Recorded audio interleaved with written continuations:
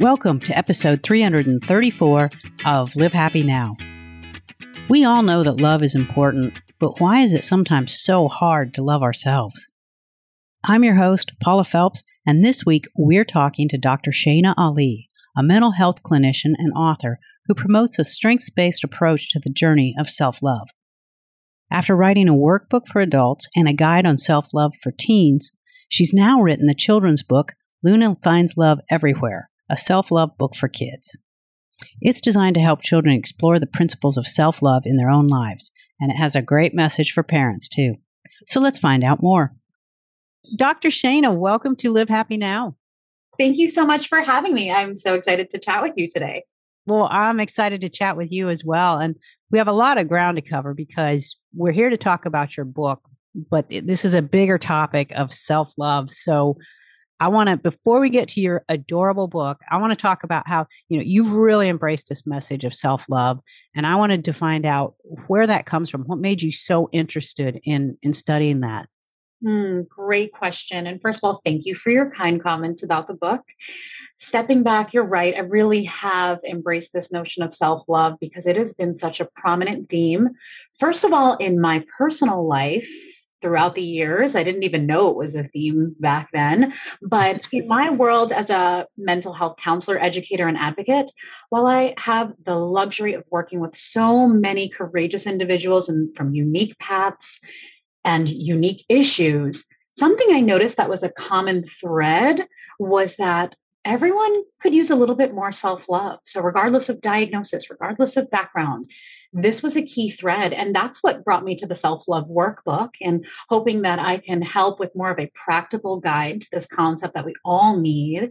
And the most common feedback that I got at the time from the first workbook was, I really wish I learned this sooner. And that was something that resonated with me. I wish I learned it sooner too. It kind of cascaded from there, Paul. I have to tell you, it went, that's what caused the self-love workbook for teens. And then the same feedback. I wish I learned this sooner. And I'm like, well, how soon can I teach it? And that's what's terrific because your book really does speak to children. But I think too, when we talk about self-love, people don't always know what we mean because, especially as adults, if we're not taught the idea of self-love, it's like, well, yeah, I love myself. So what can you tell me? What does self-love look like in action?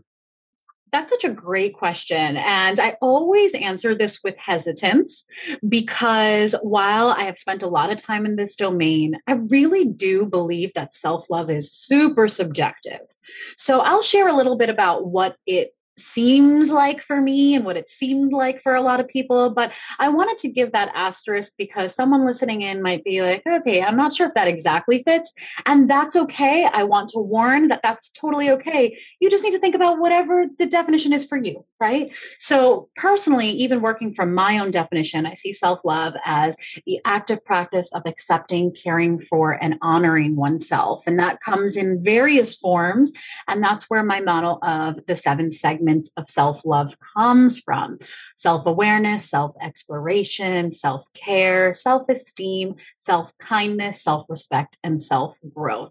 So with all of those 7 segments, there are lots of tangible ways that it can look, right? It can look like confidently pursuing your dreams, being courageous to set an important boundary. It can look like a parent who knows that they're struggling with their self-love and they want to start to break that generational cycle for their child. So there are many forms, and I actually find that to be an exciting opportunity to realize how many different ways self-love can surface in our lives. And how you mentioned that self-care is part of that, but how is it kind of different from self-care? Yeah. And I love being able to defragment this because I know some folks see they're the same, and I really don't. I see self-love as the wider, all-encompassing concept. And like I mentioned, self-care is one out of 7 other segments that I've noticed in terms of self-love. And self-care has become this buzzword. Yeah. Sometimes it's a marketing scheme, right? Self-care, buy the shoes. And gosh, sometimes I fall for it. And sometimes it is buy the shoes, but sometimes it's much more. And I've noticed, especially in my practice, there are people who are well-intentioned, wanting to get healthy, who invest in self-care, which are more of the tangible behaviors that you do in recognizing your needs in the current context.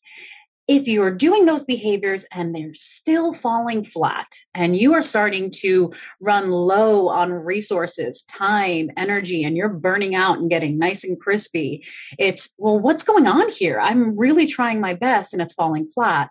That's because self-care is just one of the segments. So if you're investing in yourself, but you don't believe in yourself, you're not kind to yourself, you don't respect yourself, I have to say that a lot of times those efforts will fall short.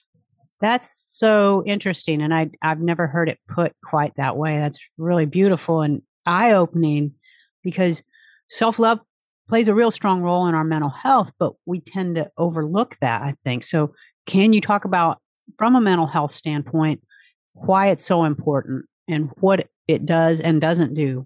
Sure. And because it's so subjective, I will always start with the caveat of depending on what it means for you, is that's how it's going to affect your wellness, right? Mm-hmm. I do see that, especially in my practice, but also personally, I operate from more of an integrative model. So I see wellness as broader than just physical well-being. Of course, you've noted mental, but I would even venture out to include some other aspects like nutritional, social, digital, right? So when your self-love is honed in, notice I said honed in. That means you are paying attention to it, trying your best to invest in it, not ignoring it, not perfect by any means, but honing in, then you tend to be more well in the domains that are important to you. Self-love keeps you more aware, attuned, and aligned. So you're less likely to go off and practice unwellness. And even if you do tend to veer off into that path, self-love is that conscious, humble awareness that helps you to kind of recalibrate and come to the middle path. So in terms of mental wellness, a lot of times that looks like the big foundational first step that helps me to work with clients, whether it's anxiety, trauma, depression, what have you. And that kind of takes me back to where it all came from. I noticed that no matter what I was working with whomever, self-love was that missing cornerstone. That's so interesting, because so many aspects of our mental health have declined in the past year and a half, and that's been widely reported. So have you seen that with self-love? Is that diminished, or have people had time to kind of work on that with this time away? I would like to believe the latter, but that also does validate the former. So you're right. In the past year and a half, it has been a reckoning for lots of folks. We've known that mental health, we've made lots of strides there. Don't get me wrong, but we still have room for growth. But what I do love in the strides that we have made is that mental health awareness, I think, is stronger than ever before. And people are seeing mental health more as mental wellness than mental illness than ever before. And I think this past year and a half gave lots of folks an unfortunate opportunity to really come to grips with your own mental well-being. I think, I don't know about you, but I don't know anyone who wasn't challenged in some way in terms Correct. Yeah. Health. So it's, if we're getting by, we can really overlook self-love and mental health at large. But when times are tough, it really causes you to emphasize, why is this challenging? What is going on? What can I fix? And sometimes it starts with self-love. And I would even say lots of the time. You might not realize, but it does start with self-love. Yeah. And your books give such a wonderful roadmap for discovering it. And you mentioned earlier that this new book came because, well, you did the first one for adults and then they wanted it for teenagers and you did that. And then they wanted it for children. And so how did you go about teaching this for children? Like, how did you put this in a frame and say, all right, these are the components and this is how I'm going to share it? Yeah, I appreciate you asking that. I spent so much time thinking about what really looks different because I was kind of in a conundrum of, Is it that it looks different in terms of self-love in children, or I'm just kind of convincing myself that it's different, right? Of course, that a 3-year-old understands some really, really rudimentary concepts of math as they're starting to learn to count, but we don't expect them to understand calculus, right? Right. So I'm thinking, does that mean they don't understand it or they understand for their ability level? So there are a few takeaways as I was doing that reflection and trying to figure out how do we teach it sooner. And something I realized is that children, we actually spend a lot of time investing love in them. Most of the time, right? I'm sure everyone listening thinks about a child in their life and think, I've really invested a lot of love. I encourage them. I show them how much I care. All of these wonderful things. And it's great. Over time, it tends to dissipate. And only really as adults do we make the distinction, sometimes teens, but do we make the distinction between love for self versus love for others? As a child, it's all one beautiful big concept. So that's kind of where Luna Finds Love Everywhere comes from, is that they probably already know about love before they pick up the book. And I'm willing to bet they do. But then it emphasizes more of these concepts of self-love that translate to love for the self and others too, whether it is a family member, a friend, or your wider community. So that's pretty much where that comes from. And I have to say, I think that children pick up self-love much faster than adults too. Yeah, they seem to be better at a lot of things. So true. It really is. And that was part of why I really took that feedback to heart, even starting from the original self-love workbook, because I agree. I was a child that took things better. And then all of a sudden, I don't know what happened to me. Right. So in trying to deconstruct that, the notion is instead of having to work with an adult, let's use for my example here in counseling, who is having to unlearn what they have learned in order to relearn something, which is much, much easier said than done. What if we just implanted that as a foundational concept so early before it's hard? Mm-hmm. That's such a great approach. And it's so important and more essential now more than ever, I would say, with so much negativity and so many messages coming at us all the time. Can you tell us a little bit about the storyline? Tell our listeners really what this story is all about. Sure. Well, Luna Finds Love Everywhere follows along the character of Luna, who is going through her usual day. So it's important to keep in mind that while this book could help a child who's older than 5, it's really gauged towards 3 to 5, foundational self-love. So as she goes throughout her day, she experiences different trials and tribulations, simple ones to us as an adult, but big things that would rock the world of a little one. And throughout the day, she experiences opportunities to practice self-love in the different forms that I had mentioned earlier in the self-love segments. So it's a really traditional day.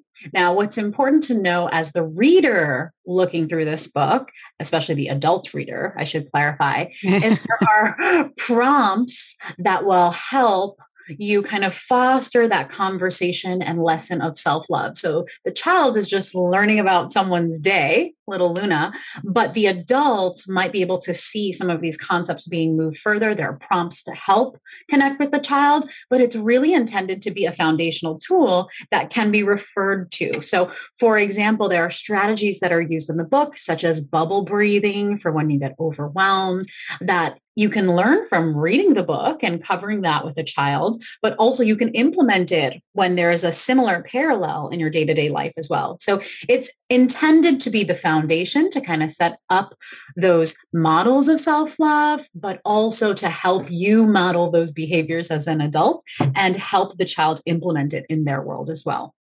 And that's what really struck me with this book is how it's for children and it's obviously going to give them a set of tools that we have not even thought to give our kids so far.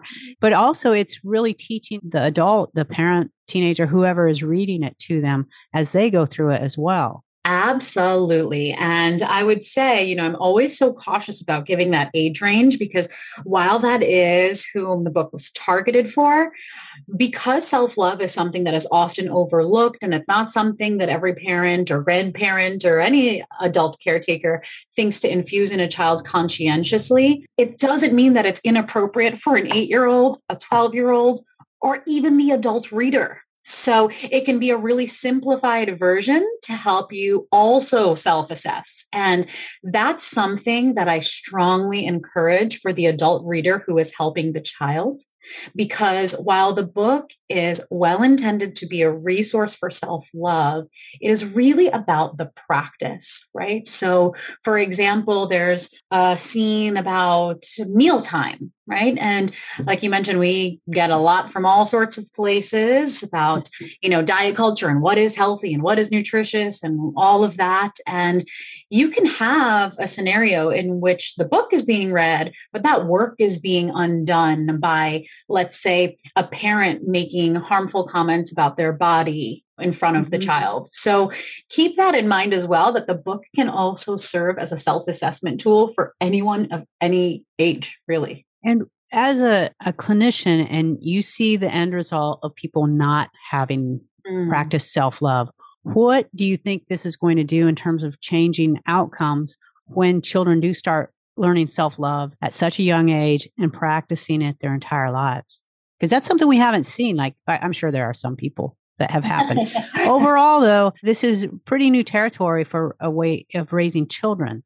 So how is that going to change what that adult life looks like? I appreciate you mentioning that because self-love, while it may have had a recent revival, especially in the concept of self-care, it's an old term. But a lot of times it's been misinterpreted as, something that's selfish or sinful, and it's been really associated with adults. So it does feel novel to try to introduce it really early in life.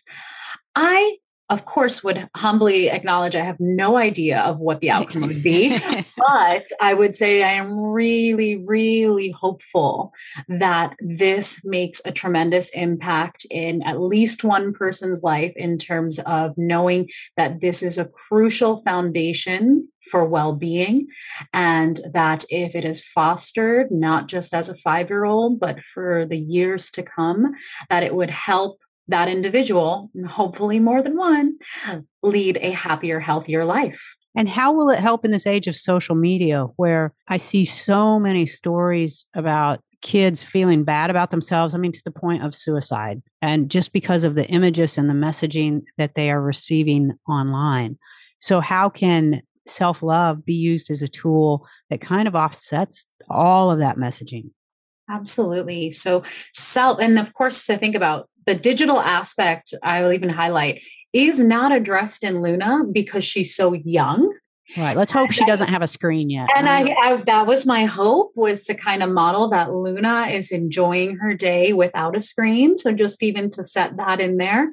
But, if we go towards like the self-love workbook for teens, that's addressed, for example, because it is prominent and there's a big influence there.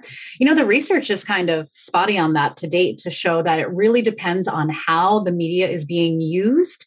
And that's the type of effect it will have, right? So if the media is genuinely being used for connection, it could potentially have a positive effect. Say for someone who's in a rural area and who needs to connect with someone who feels similar to themselves, but wouldn't have that otherwise, right? That's a beautiful thing. So I wanted to highlight that there are some positive emphasis points to digital media, but the aspect is that it has done a lot of harm, and we are not paying a lot of attention to digital wellness, which takes me back to the general idea that self-love, when it's truly invested, can help you in any domain of wellness, such as digital wellness. So, for example, the individual would be able to practice better boundaries, would not be able to have that, or would be able to stop the endless scroll, right?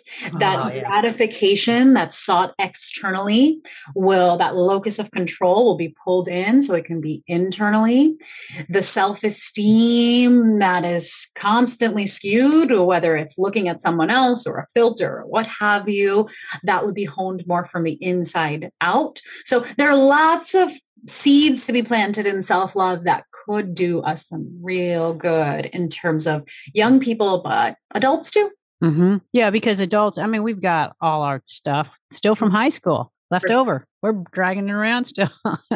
Sure. And I'll say, I know I was mentioning that Luna could help for any age, but sometimes I've thought about using that a lot in terms of inner child work, right? Because we all have that child in somewhere. And, a lot of folks I know have shared with me resonate with like, I didn't learn it then. I learned a lot about love. I didn't learn about self-love. And gee, would my life have been different if I had a book to help me, right? Or someone to teach me that lesson. So that is something I think about a lot because adults could really use Luna.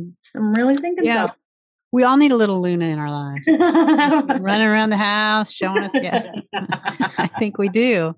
But, so as parents listen to this or anyone listens to this, how do you go about starting that practice of self-love and build it into an actual practice? So it's something that you're reinforcing every day, because we know our negativity bias is going to kick in and start tearing us down pretty quickly. So how do we do this? So true. There are a lot of different angles. So something I'll share a little bit about the approach that I generally try to use with folks. It goes right back to that definition method first that I mentioned. Because it's so subjective, we have to know what it means for us. Once we know that, then that will cue us into what matters. That's usually where I start. From there, I acknowledge that, self-love can be this really cloudy concept of where do I start? How do I make it practical? And again, that's where the self-love workbook came from. But I encourage individuals to at least start, if they're not using the workbook, with the 7 segments: self-awareness, self-exploration, self-care, self-kindness, self-esteem, self-respect, and self-growth. Even doing a personal assessment in these areas, looking at both, where do you already have strengths? And then the opposite end, where do you have opportunities to grow in each domain? That can help you set your sights. That is your destination. And it is a lifelong journey, but that's at least a helpful way to start. I do think the workbook helps. I also have noticed for parents and caretakers that having someone to care for can actually help motivate you to practice self-love. Oh, wow. Yeah. And it's counterintuitive because a lot of times people think, how are you going to get me? Like, I'm a mom with 3 to 10 kids. And how am I going to find the time? And listen, I'm a mom, I get it. But if we can just shift that notion a little bit, it's not that we're taking time from someone else or energy from someone else. The idea is that you're investing in yourself in order to be better, to better help whomever, whether it's your child, your partner, a student, what have you. So making sure that you start with you is the best way that you can better help a child, but also is really beautiful when you can work on it in tandem too. So I hope that everyone who may consider finding the book, Luna Finds Love Everywhere, and incorporating it for a little one in their life will also do the work with them, because that's a beautiful way to model that loving oneself can help you better love someone else too. So well said. This is so fantastic. When we, on our landing page, we're going to give the listeners, we'll give them a link to Luna, and we'll also give them a link to your other 2 books if they have other children or if they want to explore it themselves. They can. We're going to hit all the ages here. And as we let you go, what is the one piece of advice that you really hope is ringing in everybody's ears as we sign off? I think the one thing that resonates with me always when I'm talking, especially about self-care in children, is the best way you can teach a child to love themselves is to start also with making sure that you find a way to love you too. And that can be difficult, but well worth it. Absolutely. Dr. Shana, thank you so much. This has been a wonderful conversation. It's a delightful book, and I'm looking forward to seeing how it starts changing these children that we're raising. Thank you so much for having me, and I really appreciate your kind and optimistic words about Luna Finds Love Everywhere. That was Dr. Shana Ali talking with me about her children's book, Luna Finds Love Everywhere, a self-love book for kids. If you'd like to learn more about any of her books or follow Dr. Shana on social media, visit our website at livehappynow.com and follow the links. That is all we have time for today. We'll meet you back here again next week for an all-new episode. And until then, this is Paula Phelps, reminding you to make every day a happy one.